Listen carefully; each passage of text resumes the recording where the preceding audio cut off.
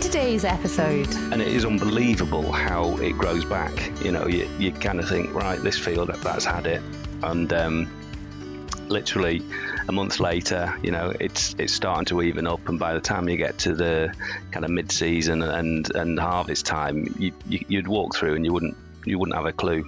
The beauty of the grazing is the minute the fields are ready and the drill's ready and the seeds here, you batter on. And you normally you wouldn't have done that because you'd be worried about crops being too forward going into winter, carrying too much disease. You've now got, it gives me that tool in my armoury to handle forward crops, and I'm now kind of very much the belief it's a lot easier to handle a forward crop than it is to wish on a late crop. Welcome to Cropcast.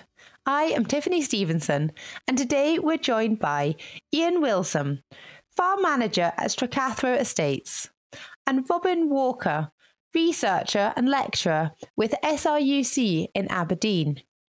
I'm very excited to be talking to them today about winter grazing cereals. If you listen to the end, you will hear an update from just now out in the field. Ian, Robin, thank you for joining us today. Robin, would you like to begin by introducing yourself? Hi, so I'm Robin Walker and I'm a researcher and lecturer based at SRUC's Crabeston campus in Aberdeen. And Ian, would you like to introduce yourself? Yep, thank you. I'm Ian Wilson, farms manager at Stracathro Estates. We farm just about 4,000 acres just on the Aberdeenshire-Angus border. The farm I'm on now is large scale into renewables. We have sort of 2/3 of the farm goes into an AD plant and the rest is combinable crops. I started here in March, but previous to that I was farm manager at Tulloch Farms just outside Lawrencekirk, which is where I kind of 5-6 years ago started winter grazing, and something I'll be carrying on at Stracathro.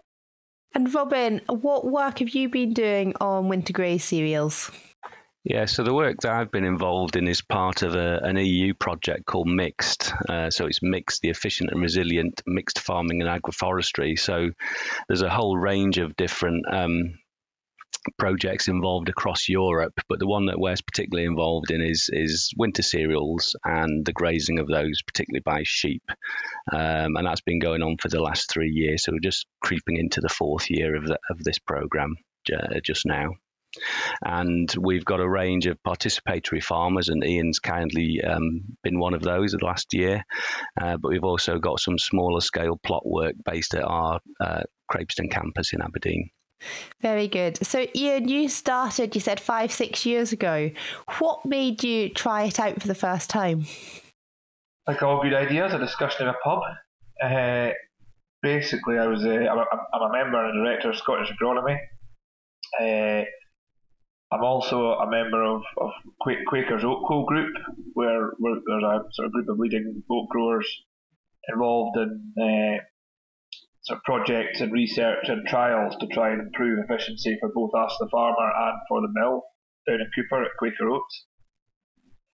So one of the problems we've been having over the few years was Quaker were getting really good results through their mill through spring, the main spring varieties, and in particular a variety called Conway. It was getting them really good beta-glucan levels, it was getting a really good mill throughput, but it was a spring oat, and as a farmer we were getting better results of winter oats, we were getting better yields, earlier harvesting, so we were in a bit of a standoff, and one of the sort of suggestions was let's try Conway, which is spring oat drilled in the winter, see if we can bridge that gap to try and get if we as farmers can get early harvest and better yield and still get the same throughput. So I'm going to leave it around the doors here, but that was kind of the reason we went to grazing, because the first year that we grew this crop, the sort of 5 or 6 farmers, it was pretty average if I'm honest, and all the guys further south, there was guys I was speaking to down the borders and Fife and that were all saying, yeah, I think we drilled it too late. So we drilled it too early, and they were talking about October, November drilling. Me up even in South Aberdeenshire, the thought of planning to drill in November was just a no-go. So I was, look, that's going to rule me out. So actually one of the other guys, David Aglin down in Fife, said, you ever thought about grazing it? He says it's something that they do a lot in Ireland. It was something that people in the past had done. The minute I mentioned that, I was amazed how many folk in the group that knew of fathers and grandfathers that had done that. So with my agronomist, Greg Dawson at Scottish Agronomy. We thought, well, no harm in trying it. So we started quite small. We did half a field of spring oats for a start. Spring oats sown in the autumn, and actually drilled it earlier. We were drilled the second week in August, which is probably 10 to 14 days earlier than we would have done normally. And tried that for a start, got really good results. Second year, did another field of oats and rolled out to a couple of fields a week, got even better results, and kind of spiraled from there. And I think last year I grazed 500 acres of winter seed. So it's been quite a journey that you have been on from your conversation back at the pub. Yeah, it is rather, and it's kind of spiraled a wee bit in the sheep front as well. The first year we did it, we had our own lambs. The farm I worked on had a hill unit at Moy, just south of Inverness.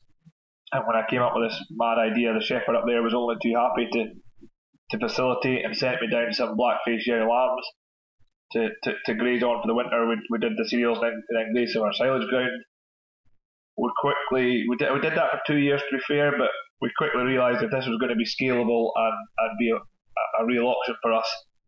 Doing it ourselves, our own lambs, just wasn't an option because we were having to pick the 2 or 3 fields that suited us with fences, and we don't have dogs or electric fencing or the desire, because we were all arable at that point. And I can tell you now, nothing annoys a tractorman more than spending his winter out in the rain chasing black-faced lambs. So now we do it all with specialist sheep farmers, guys that are taking land out and about already. I'm always amazed how many sheep farmers come at me each summer and autumn wanting a piece of the grazing, and I always end up with the same guy, because the minute you talk about the logistics that's required in terms of electric fencing and being able to move sheep and being able to be kind of available at any time, it's not just a case of, oh well, stick them on that field and I'll see you the day it suits me in 3 weeks' time. They have to be kind of fairly adaptable to the weather and to when that crop's run out. So you need a sheep farmer that's that way inclined and got that mentality that they want to work with you. Yeah, there's definitely lots to think about. So we've mentioned about that you've been grazing oats and the wheat. Robin, what sort of crops have you been looking at in the trials? Yeah, in terms of the smaller plot trials that we've got, we've used winter wheat and we've used winter barley. So we started off with a winter barley crop. The following year we had winter wheat crops. So we had 2 small experiments kind of replicated over time. And then this current year we've had 2 winter barley trials in the same field, adjacent field. So we've had 3 years consecutive on the same plots, 2 years consecutive on the same plots, and then we've got a winter wheat experiment as well. So that's what we've got going on there. In terms of some of the participatory farmers, we've also got there's winter oats as well is one of the crops, and one of the guys up not too far from Craveston had a very, very forward winter oat crop, and he was at a meeting that Ian was actually at as well, and he was taken in by the idea, and he's basically grazed that off. So we'll hopefully be getting some results out from that. Well, we've got some from during the season in terms of things like disease levels and weed pressure and things like that, but we'll get a bit more information in terms of kind of the yield, etc. When that's in. So Ian, how quickly after sowing do you introduce the sheep? Depends the crop, depends the year. I mean, we've tried various. We've grazed. We major on the winter wheat. We have grazed winter barley. We've grazed winter oats. We've actually grazed oilseed rape as well. Oilseed rape's an interesting one that really benefits the sheep farmer. I mean, that's a real high value feed for the sheep. It's the one I'm a bit unsold on yet. I've got a bit more work to do in that. It definitely helps the rape. It tillers it out. It controls it being too forward. But I think it's the only crop that I've seen actually affecting harvest date. The rape takes a bit longer to recover. Every other crop, you would never know you've grazed it by the harvest date. But I mean, basically, depends when we're drilling. And it's interesting. I'm looking out the window here at our steading, and the drill's still sitting in the yard. Normally, I'd have been drilling for 10 to 14 days by now. So I'd have had wheat through the ground and motoring by now. This year, we just haven't been able to get on the land. So probably influence our grazing a wee bit this year. There won't be near as much this year unless we get a real big block in the next week. Because for me, really, if it's not drilled by the middle of September, it's not worth grazing. For me, it's all about getting stuff in early, getting established, getting it tillered, and getting a decent biomass, so that the sheep are on for long enough to give some benefits, both to the crop and the crop being forward enough and well rooted enough that it can take to grazing, along with actually there being enough biomass there for the sheep to be on for long enough. Nothing annoys the boy that's grazing much. Because, I mean, to put this in context, the guy that's grazing my crops, he's paying me for the grazing. He's seen that as a valuable enough winter keep that he's paying me for it. So the flip side of that, I have to be fair to him, give him decent crops. If I send him on a field that's only going to be on for a week, it's hardly worth his time and hassle of actually going round and electric fencing it. So the past few years, we've tended to have a good 200-300 acres drilled in August, which, given the calendar dates, probably not going to happen this year. So that's going to delay things a little bit. Normally speaking, we would start grazing mid to late October. And the last 2 years we've run 2 mobs of 400. The way we work it is just fence a whole field and the whole mob goes on. We're not strip grazing, we're not paddock grazing. Purely, again, going back to the fact that the guy's paying me to rent it, I can't then put stipulations on him saying, right, I need it strip grazed, or I need it this, I need that. We try to keep things simple. If it's a 10-acre field, the whole 400 goes on. If it's a 50-acre field, the 400 goes on. And we just vary the timing depending on how long it takes them to bear it. And the reason we've worked 400 lamb mobs is the guy that does my grazing, his float, he's got a large Stewart Peck trailer that holds about 200 lambs. So we work 400 lamb mobs, so that it's 2 full loads of his trailer if he has to shift them. We try where possible to shift them just with dogs, field to field, sort of blocks if we can, but as you'd imagine, it never always works like that. So every so often you'll have finished a block and need to move a couple of miles up the road, and it's just not practical to run them on foot. So that's why we work 400 lamb mobs. It just works quite well that way, and 2 mobs allows me to graze different blocks. But basically, they're thrown on the first drilled field and they work their way around them until it's all gone. There's no real science behind it. It's just on until it's bare, on the next field, on until that's bare, on to the next field. And you usually try and have them all off kind of mid to late January at the latest if we can. By that time, I've got them onto grass, or I've got them onto cover crops or whatever else. But different ways to look at it. So I speak to other guys that graze cereals, and they like to go as late as possible. Some guys I know are even into March and April, because their view is the later you graze it, the less chance there is for disease to come back into the crop before it goes into spring growth. Whereas I personally prefer to see it rolled up, greened up, and ready to go whenever spring arrives. There's lots to think about, but at the same time, I feel like you're making it as simple as possible. You keep mentioning that you're grazing it until the field's bare. How bare are you classing as bare? Very. Like, regularly the shepherd that does the sheep phones me thinking he's wrecked the field. Not so much now, because he's kind of into my way of thinking and understands. And even now, 5 years on, it still amazes me how quick these crops recover from just... But a lot of my fields, if it's wet, they will look like a ploughed field. They will look like there's nothing left. Fair enough. So you kind of have to be quite brave when you're doing it as well then.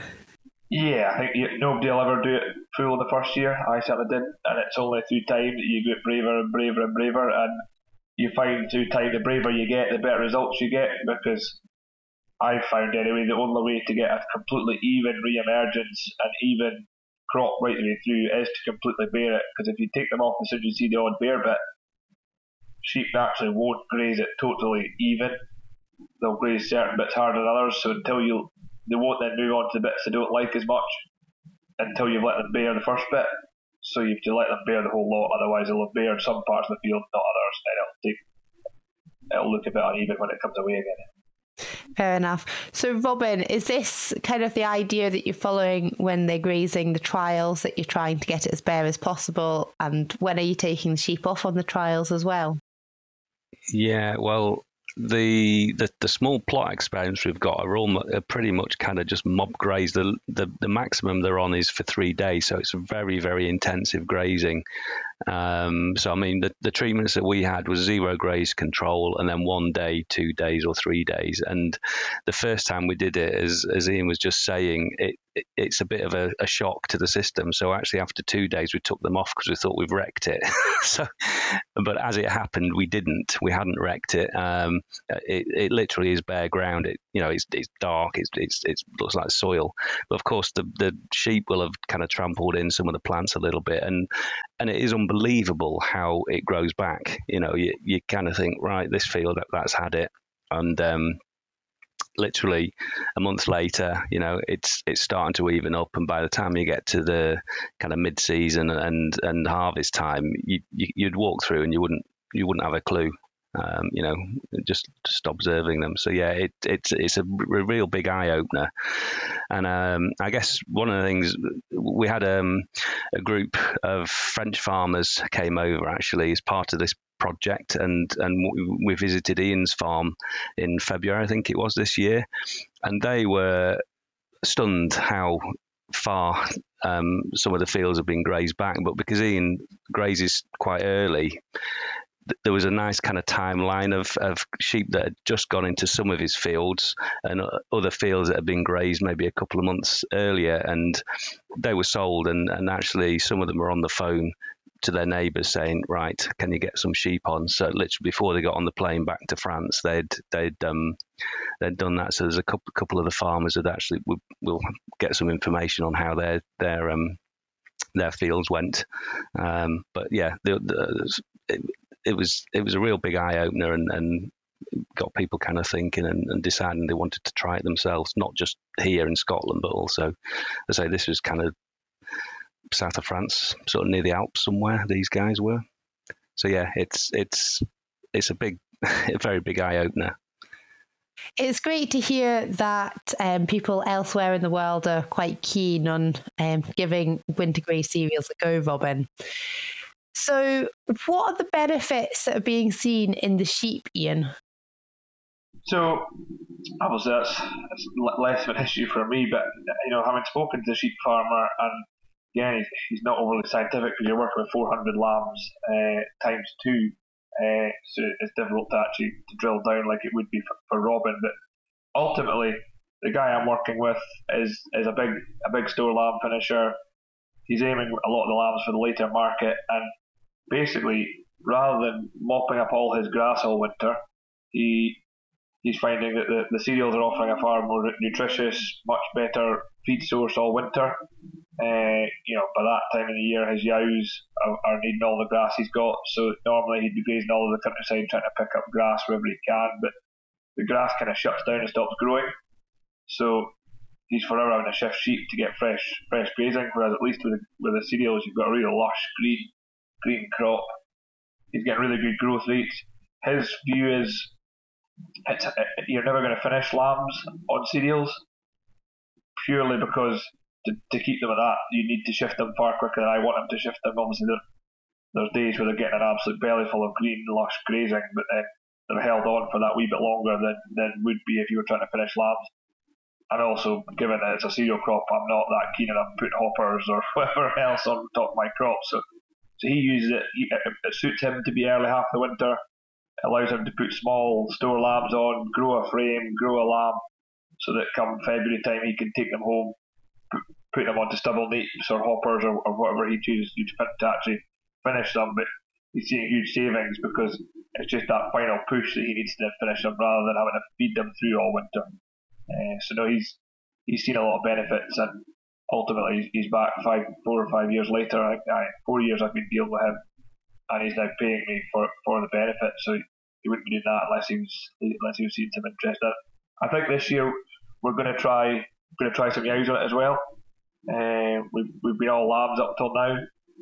This year we're going to try tupping some yows, just a small block of yows on it, just to see whether yows do as well as lambs, and everything is indicating we don't see why not. Seems to be good and nutritious, so hopefully that'll help flush his yows sort of pre and during tupping. So I've actually got my own flock of 20 yows, and the last 2 years I've tupped my yows in winter cereals, so I was the guinea pig on that one. It doesn't seem to have caused any issues, so yeah, we're going to try it purely because the farm I've now moved to is a lot more. There's even less fences, and we're right at the side of the A90 dual carriageway. So there's a few fields that we need to graze. That keeping lambs in is a worry. So it's going to be an awful lot easier keeping muley ewes in than it is keeping blackie lambs in, just to try it. So it's kind of we're going to try this as an alternative to having black-faced ewe lambs running about the A90 dual carriageway. Well, it'll be interesting to see if you do notice a difference with it being grazed by the ewes rather than the lambs. Robin, I'm sure you've got the scientific answers as to how nutritious the crops are to the sheep. Yeah, we've got some information. I mean, it's been fairly consistent across the years as well. So when we first got the set of data in terms of the forage analysis, we actually looked at in the first couple of years, we've been looking at samples, biomass, and the quality of that biomass ranging from sort of like mid-November through to sort of mid-March. So we've got periodic, we've got 5 or 6 different sampling points throughout that.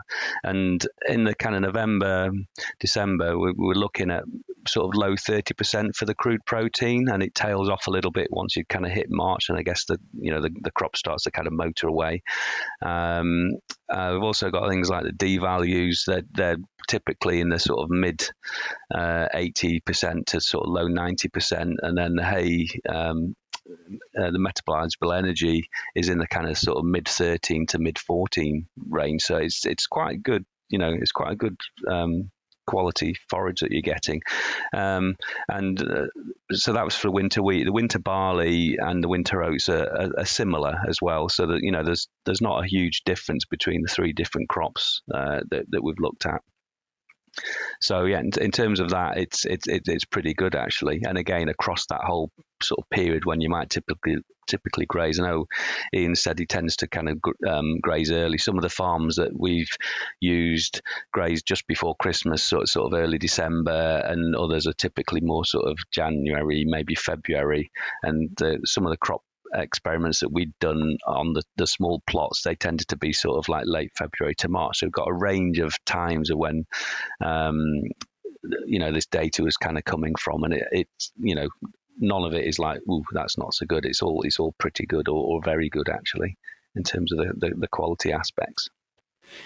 Well, that's good that it is a quality feed source, but Ian wouldn't be having a same farmer coming back time and time again if they weren't seeing the benefits to the sheep. The other thing I should probably say is one of the reasons we started looking at this was just that having these extreme weather events, and there are we've had some really wet summers, we've had some really dry summers, and that's actually had an impact in terms of forage availability for some of the livestock farmers. So that was another reason why we started kind of looking at this as an alternative feed source, in times of need. Really, so that ties in quite nicely. But it's great if you can get the double benefit of having some late grazing as well as then having a crop off the field as well. I feel like it's a win-win situation. Ian, you were saying you usually establish about mid-August and aren't willing to put livestock onto fields if they're sowing any later than mid-September, was it? Yeah, I mean, it's not so much not willing. If we get to the end of the grazing and the sheep farmer wants a bit more grazing, I'll graze later sown fields. It's just at that point you tend to not be far enough on to either be much benefit or to the sheep or the crop. Kind of late September, October drilled cereals tend to be pretty thin and pretty close to deck and carrying low disease levels. So really that's your kind of standard sowing window, and we don't need to graze it. One of the big advantages we're seeing from the grazing is that, I say this as I said, I'm looking out at the yard and the drill and the cultivators and everything are sitting idle when they should have been going for a week. So maybe this year's slightly different, but in the last couple of years certainly, when we've had really good dry spells right through summer and through August, if you've got fields cleared and ready to go, historically we would have sat on our hands until now or sort of middle to end of next week. Normally before I started grazing, I wouldn't dream of start sowing wheat until sort of 5th, 6th, 7th of September really, and even that was was early. So that the beauty of the grazing is the minute the fields are ready and the drill's ready and the seeds here, you batter on, and you normally you wouldn't have done that because you'd be worried about crops being too forward going into winter, carrying too much disease. You've now got, it gives me that tool in my armoury to handle forward crops, and I'm now kind of very much the belief it's a lot easier to handle a forward crop than it is to wish on a late crop. This part of the world, perhaps further south, they don't have these challenges, but in this part of the world, when it comes wet, it can get really wet. We're probably a bit spoilt now where I am at Stracathro because I've got a lot of kit at my disposal, but where I was at Tulloch, we didn't. We ran on a really tight budget. We were trying to drill 1,500 acres of winter cereals with a 3 metre drill, and it was a challenge. You had to work long hours, and the beauty of going that fortnight earlier, because the amount you could use the drill in that early fortnight was probably 3-4 weeks at the other end, because days were longer, conditions were better. It's amazing the difference psychologically it makes if the combine's going till 10, 11, 12 o'clock at night, so's the drill, because the drillman sees everybody else still working, so he carries on. You get to September, October, the combine's not going, the drillman's the only one working. If everybody else knocked off at 5, 6 o'clock, he thinks 8, 9 o'clock's a fine late finish. So, that 2-3 extra hours every day can make a big difference. So that's kind of the big benefits to us, is we can drill that bit earlier. It does sound like it'll make a big difference, because I do agree that when it does get wet, it just makes everything that bit more challenging. And maybe this has just been a bit of an anomaly year because August has been so wet, but usually in August you can get on quite easily. Yeah, I mean it's been challenging. We've had a pretty wet spell. It's been a few years since we've had the wet harvest, but equally I'm kind of the optimist in me is hoping that because we've had this wet spell, we're due a long, warm, dry spell at some point, surely. So we'll hopefully when we do get going, these crops will get up and going, and we will still get some advantage. I don't think we'll have such forward crops as we have in the past. I mean, I'm not joking when I say I've had third week in August drilled wheat looking like a field of silage, and neighbours are commenting, never mind grazing it, you'll need to mow it, bale it for silage just about. On that note, I would say the other thing I've found is you kind of flip the variety chart on its head. There's sort of varieties that your agronomist will tell you is suitable for early drilling, and varieties that are not suitable for early drilling. If you're going to graze it, you want to go for the ones that are not suitable. The ones that are kind of, your agronomist will tell you are suitable for early drilling. The reason for that in most cases is because they're such slow developers. They grow slowly, they don't get up and away quite so quick. So in effect, drilling that wee bit earlier, because they're slower to get going, mimics drilling that wee bit later, and that's probably a trait that some breeders have tried to breed into cereals, certain varieties, to allow people to go earlier. For me, I'm looking for maximum biomass. I want as lush, as thick, as forward a crop as I can to actually make it, to get the benefit of the grazing, because ultimately, the longer the sheep are on, the more benefit they're doing.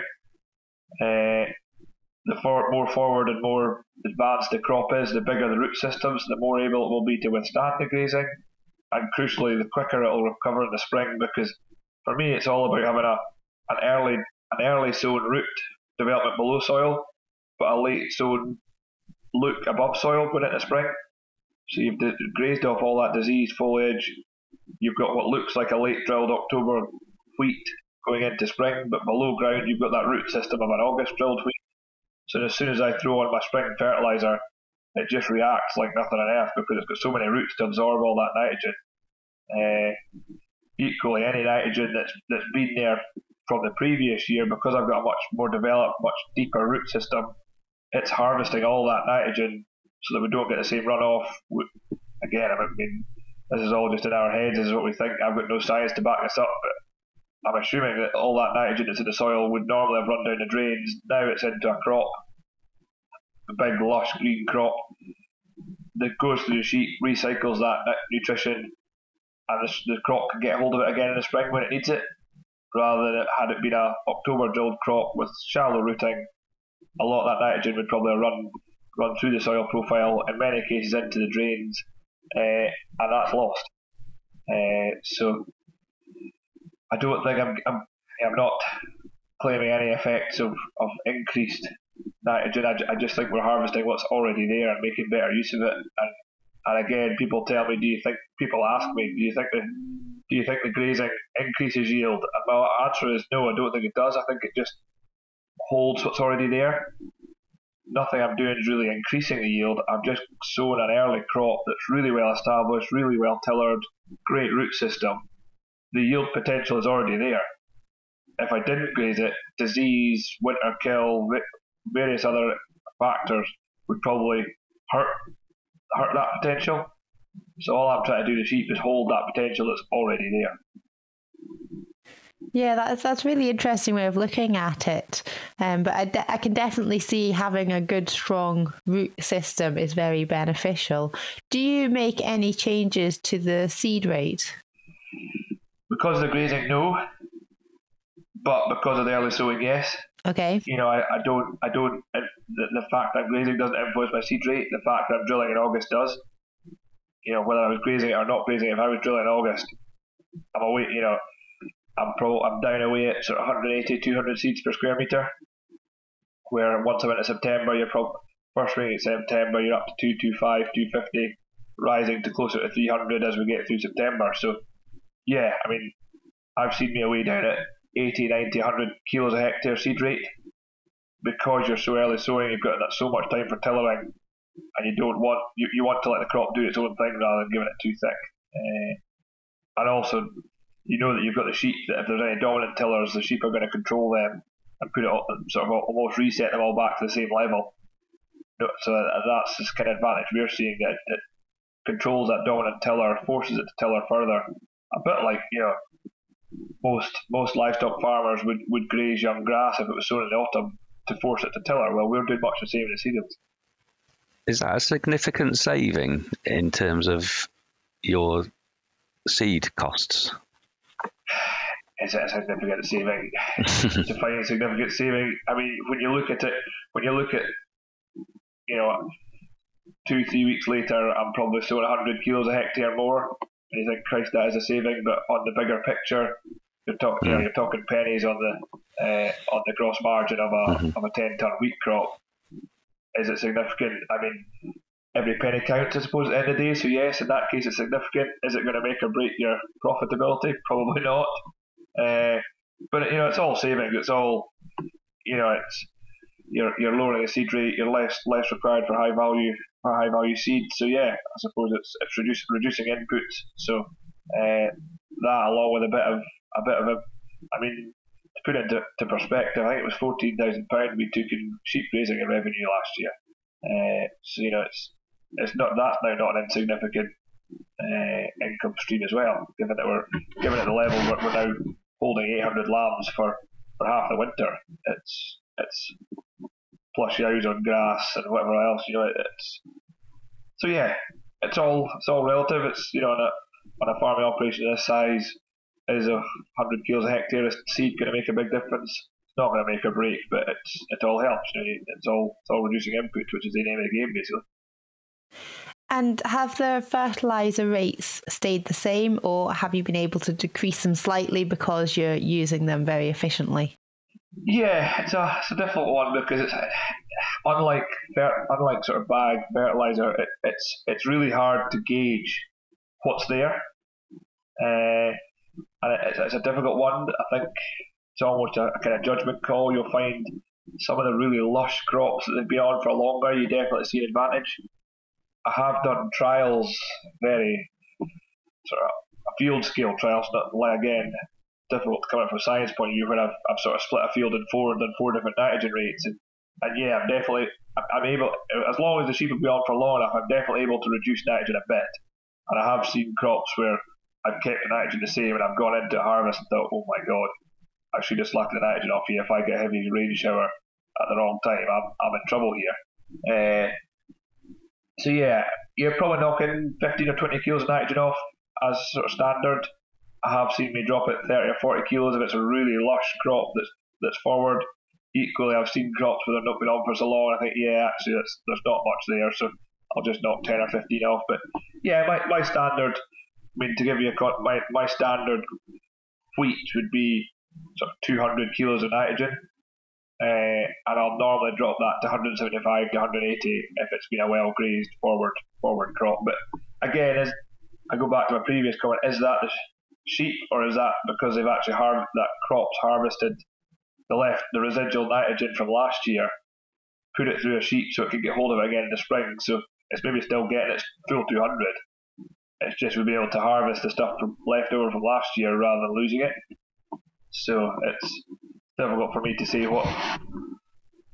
why and what, but yeah, that's kind of where we're at. But ultimately, yeah, it's knocking a bit of money off our nitrogen bill, which again, a bit like the seed, it's not a massive amount, but it all helps. Robin, is there any work being done on looking at fertiliser rates after grazing cereals, or any plan for the future? We've not done that ourselves, no. And the project doesn't have that much longer to go. So within this project, no. But we'd certainly be interested in doing it if we could get some money to do that and be able to look at that. And I'm sure some of the farmers who have been involved are keen to kind of tweak their agronomy to kind of reduce inputs, things like fertilisers and fungicides and this kind of thing as well. In fact, we'll know they are. So so there could be work going on, but not necessarily as part of the mix project. How about any work looking at disease in the crops after sheep? Yeah, we've been monitoring the farms and also the small plot experiments we'd got, and we hadn't really found a huge difference. So there's no negative effects, but occasionally you do see there is some suppression of disease. So the sheep obviously nibbled away disease tissue, and it's an issue. So yeah, there's potentially a little bit of an impact there, but I guess it depends on the year and a whole heap of other factors. I mean, most of the crops that we've been dealing with have been getting fungicides anyway, so that probably masks any obvious effect. One story that we had from it was an organic farmer actually down in the borders. He had some organic oats, so obviously there was no fungicide on that, and he actually used cattle to graze it, and again there was a big sucking in of teeth and using cattle on it. Anyway, it worked for him, and he did say the disease had been suppressed in the area of the field that he'd grazed over the winter. Got to caveat this with I'm using cleaner varieties, the likes of X-Days and Sundance, etc. So agronomically cleaner varieties better able to withstand resistance. But equally, even though normally most farmers would accept if you're going to drill second half of August, first half of September, you're committing to a T0 fungicide. I'm still sticking to there's not a single T0 fungicide goes on in this place. First fungicide is in at T1, and I think I'm getting away with that because of the grazing, because all these diseased leaves are getting stripped back, and I'm not carrying high level disease into the spring, so it can hold on till T1. Where I think if I wasn't grazing and I was drilling in August, I'd be nervous about not putting a T0 on. So you're cutting out a pass basically. I just keep seeing benefit after benefit that you keep talking about, Ian. By the time you've managed to, don't get me wrong, there is. I have knackered a field before, and you do have to, I think with wheat you get away with absolute murder. You can have as far on as you can have it as far on as you like and bear it as much as you like. Oats and winter barley, you do have to be more careful. I drill my wheat early to benefit the grazing. I drill my oats and winter barley at normal timing, and if they're slightly farther forward, I'll graze them. If they're not, I won't. But you wouldn't want to drill them earlier to benefit grazing, because oats and winter barley are slightly different, and at the growth point can come off the base a little bit if it's too far on. And if the sheep nip the growth point, that plant's knackered.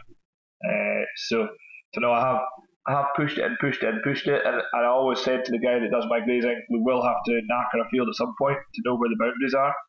And we did. We pushed a really, really early drilled field of oats. It was it was sort of up to almost knee height. It was, and I think it was so far on, it was almost at the point of going into stem extension too early, so the growth point had come off the base. The sheep were able to nip it, and they didn't get it all. It was quite a patchy crop, and we ripped out half and left half. And yeah, I think that we probably knocked 2 to 3 ton off a hectare off the yield. We left half because I was still never really decided with me and the agronomist what the best approach was, whether leaving that poorer crop to stand on its own 2 feet and just take what you get through to harvest, or whether you were better ripping out and put the spring oats in. Then the spring oats have to carry the cost of that failed winter oat crop. What's the best? I'm not sure, to be honest. I personally think the poorer winter oat crop was probably still the better option. But yeah, I would caveat all the benefits we've said to be careful. You can't wreck a crop. It's with wheat. I'm not worried at all. Oats and winter barley, I'd be a bit more nervous.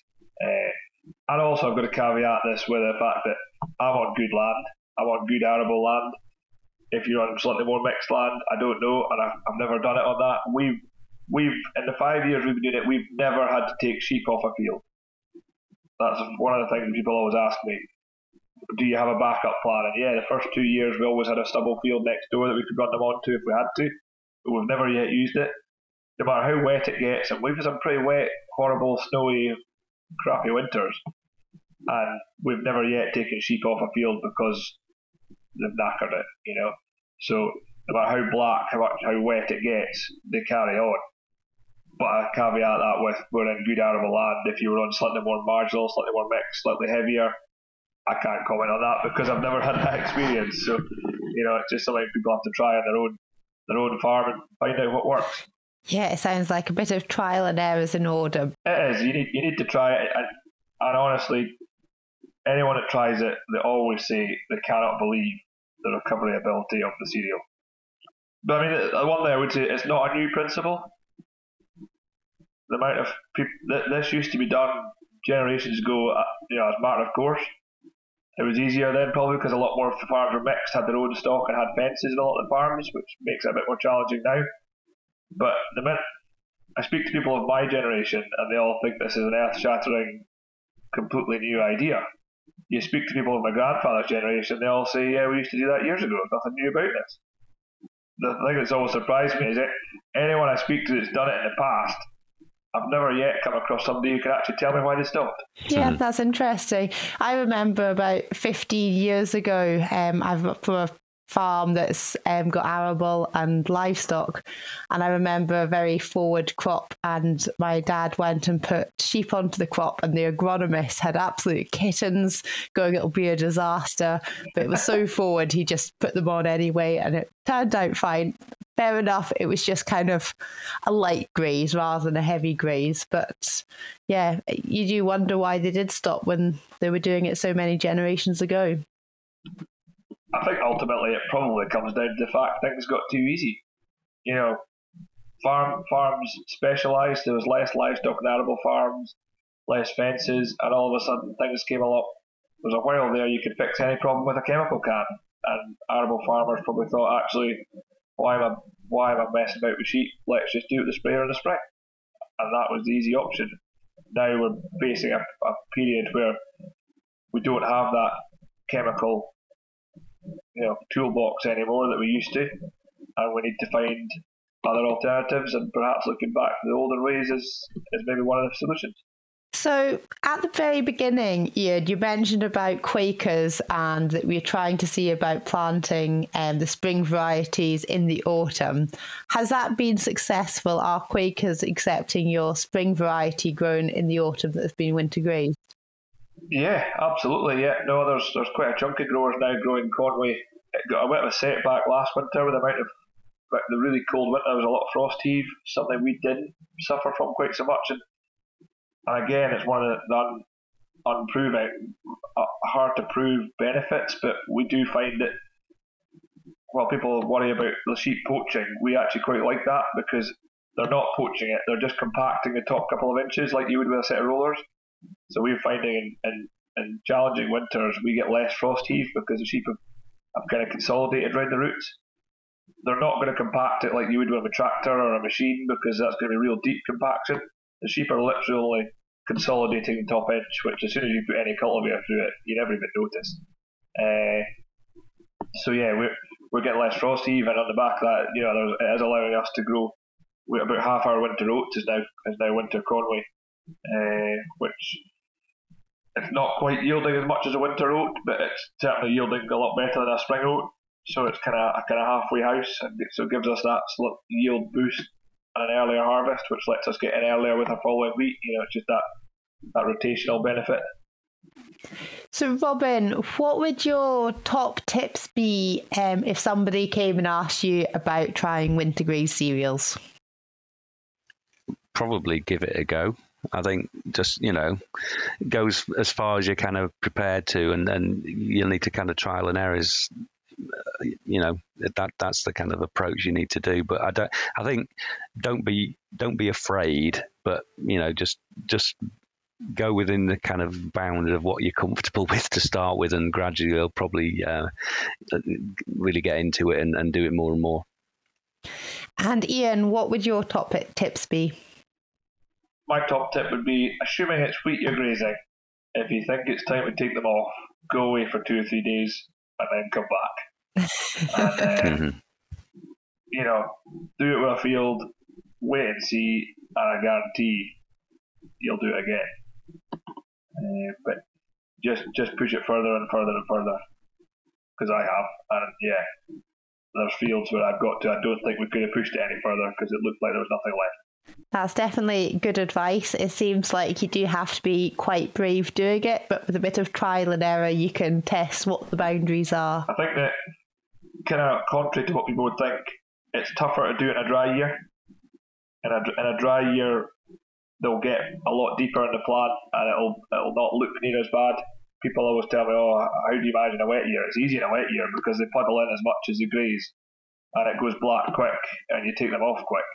In a dry year, that's where you have to be a bit more careful, because they won't puddle the same, and they'll be able to get graze out a wee bit deeper. So you need to be a wee bit more careful if it's a real dry year. But on a wet year, yeah, crack on. Thank you, Robin and Ian. Next up, we have the update from the field. Hi, my name is Mark Boucher-Gibbs, and I'm a consultant with SAC Consulting. As we are all very well aware, we're coming into a very much later period than usual for getting spring crops into the ground. And for the majority of growers, it'll be into April before ground conditions allow for any kind of field work and seedbed preparation. Spring beans would ideally have been sown in March, and there may be a few that have managed to get beans in the ground. And for crops like spring barley, spring wheat and oats, most crops will be sown through April, with the last to go in possibly as late as early May. In a late season like this, final yields will be influenced to a greater degree by the extent to which plants can tiller before moving into their reproductive growth stages. Soil moisture and good seed-to-soil contact is required for good germination. However, where soil is very wet, such as a season like this, oxygen becomes a limiting factor which can reduce germination. One way we can help mitigate the downsides of late sowing this year is to pay particular attention to seed rates, so we optimize the number of ears per metre squared come harvest. Of course, we know spring barley has a better capacity for tillering, while spring oats and spring wheats less so. When calculating seed rates through April, aim to establish 350 plants per metre squared for spring barley, 360 plants per metre squared for spring oats, and 380 plants per metre squared for spring wheat. Your final seed rate calculation should account for the seed's 1,000 grain weight, the germination percentage, and your expectations for establishment rate.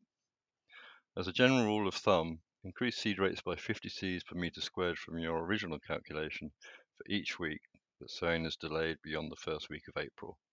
This will help achieve target fertile tiller numbers through to harvest.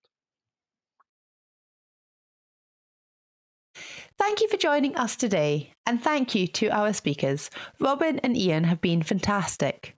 If you have enjoyed this episode, make sure you look out for our October episode, where we're talking to organic farmer John Ski from East Mains of Ochter House talking about his organic journey, the oats that he grows, the potatoes he grows, as well as the challenges that he faces. Thank you for listening, and we'll see you again next time.